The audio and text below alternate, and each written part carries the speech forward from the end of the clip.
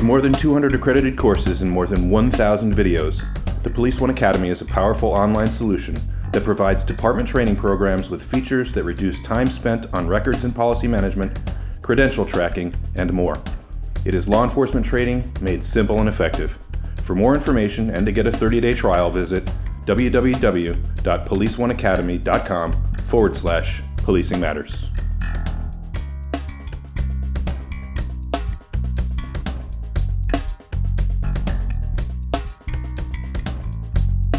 Hello, and thank you for clicking, and thank you for listening to Policing Matters, the Police One podcast. I'm Doug Wiley. Hey, this is Jim Dudley. Jim, not too long ago, about 4 or 5 weeks ago, Police One carried a news article that detailed an agency in Ohio that had 8 or so of its recruits injured during some defensive tactics training, and injuries ranged from, bruises to concussion. And of course, now everyone paying so much attention to CTE and all kinds of sports, soccer, football, wrestling, what have you, any type of contact sport.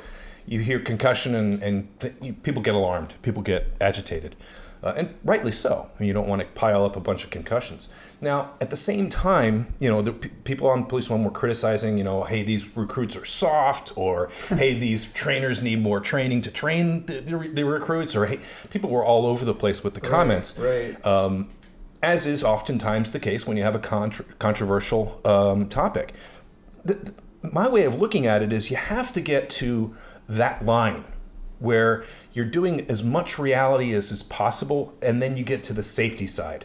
But that becomes a question. How do you balance reality and safety? What do you do to create the environment where you're going to have the stress inoculation, you're going to have the physical demands on you, you're going to get as close to the street as possible, but not injuring your recruits or your officers? What do you think? Yeah, no, I totally endorse and believe in the train like you fight, and fight like you train, and all that. You get it as close to reality as possible. But that said, in the kind of training that we're talking to, that was in the article, it was physical defensive tactics training, and across the country there's red man training where people put on the suit, or blue man, that you put on the padded suit, and recruits or cadets try to take you down or get you to succumb to an arrest.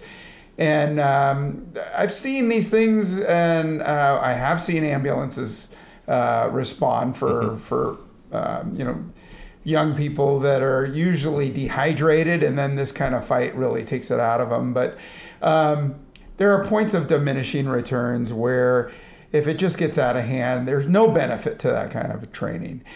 Then you go to live fire training, or as close to simulated fire training.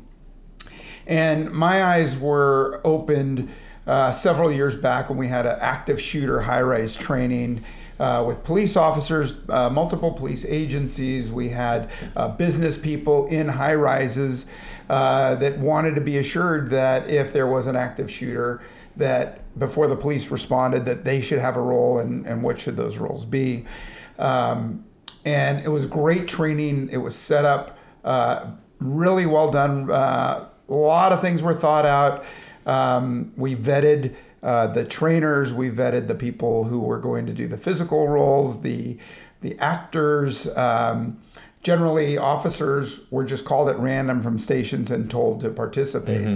So that was a good test of a control group and an experimental group. But you've seen these things sometimes end in tragedy. We've seen them, way too many times. In the Bay Area, there was a training incident where an officer discharged a live round into a role player, and there was a fatality. Now that's happened across the country on multiple occasions. Right, right.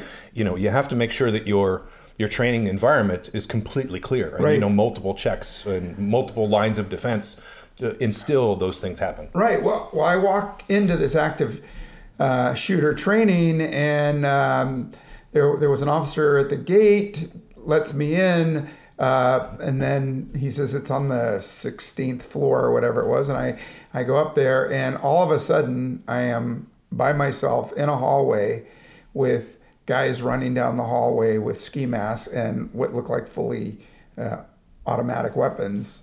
And I'm thinking to myself, I am armed with my pistol and live ammunition. Yeah. I should have never been there, should have never been in that spot.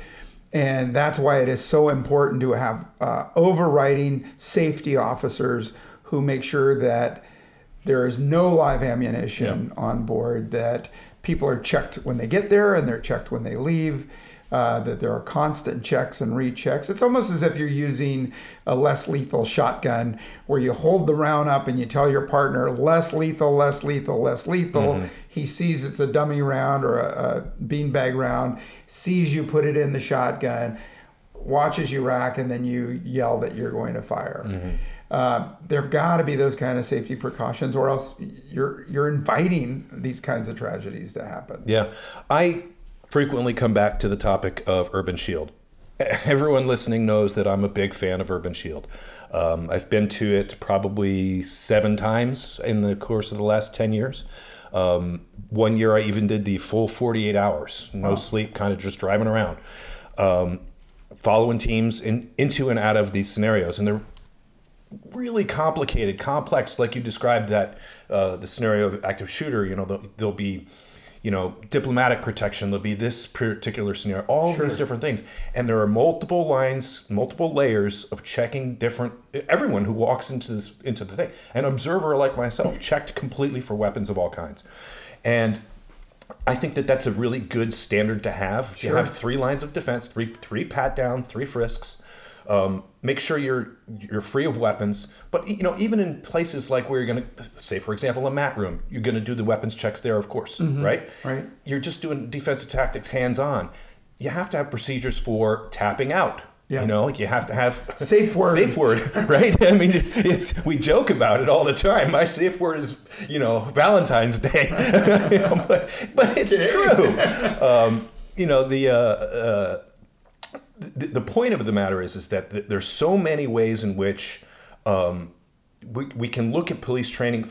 Another thing that I just thought of, simulators can be used. The 360 or the 180 video simulators. Shoot, don't shoot. Yeah. Shoot, don't shoot scenarios. All kinds of different ways where you can get it, you can ramp it up to as close to real as possible, but also remain safe, right? Yeah. No, hands-on, That's the hardest one. That's the hardest one. You get recruits who come into a police academy, never been punched in the nose, never laid hands on people, and it is a wake-up that you want to happen at the academy and not in the street.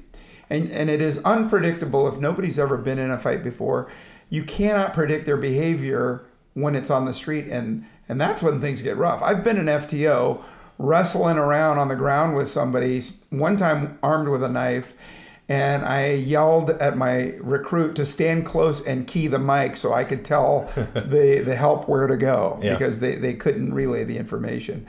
But the safety plan is critical in any kind of a training simulation, even the ones that you described. It can be an active shooter. It can be a physical role play. It can be simulated chase, an evoc situation, a boat, a dive. I mean, people can drown in these situations. Yeah. You really need that oversight of safety and have that liaison officer clearly marked, be able to call everybody off. You've got to give them the authority and the confidence to stop a chief, a mayor, somebody from state, and say, I'm sorry, this is a restricted area, you cannot come in. And sometimes you get a safety officer who may not be willing to take those steps. I've seen it at real crime scenes where dignitaries are allowed in because you have the perimeter officer who's afraid to take people on. So you've got to make sure that that's conveyed at the briefing, that they have the authority to do that. Yeah. Well, it's an interesting topic. It's one that I'm sure is going to be hotly contested further down the road, because these things, we're going to see another headline like the one from Ohio. It's happened in places like Virginia. People have been shot in training, and so it's a topic I think that merits our attention and discussion. And so we want to hear from you. What do you guys do out there at your agency? to help mitigate the risks of training, but also increase the realness or the authenticity, right, of your training. Send us an email to policingmatters@policeone.com. That's policingmatters@policeone.com. Thanks again for listening.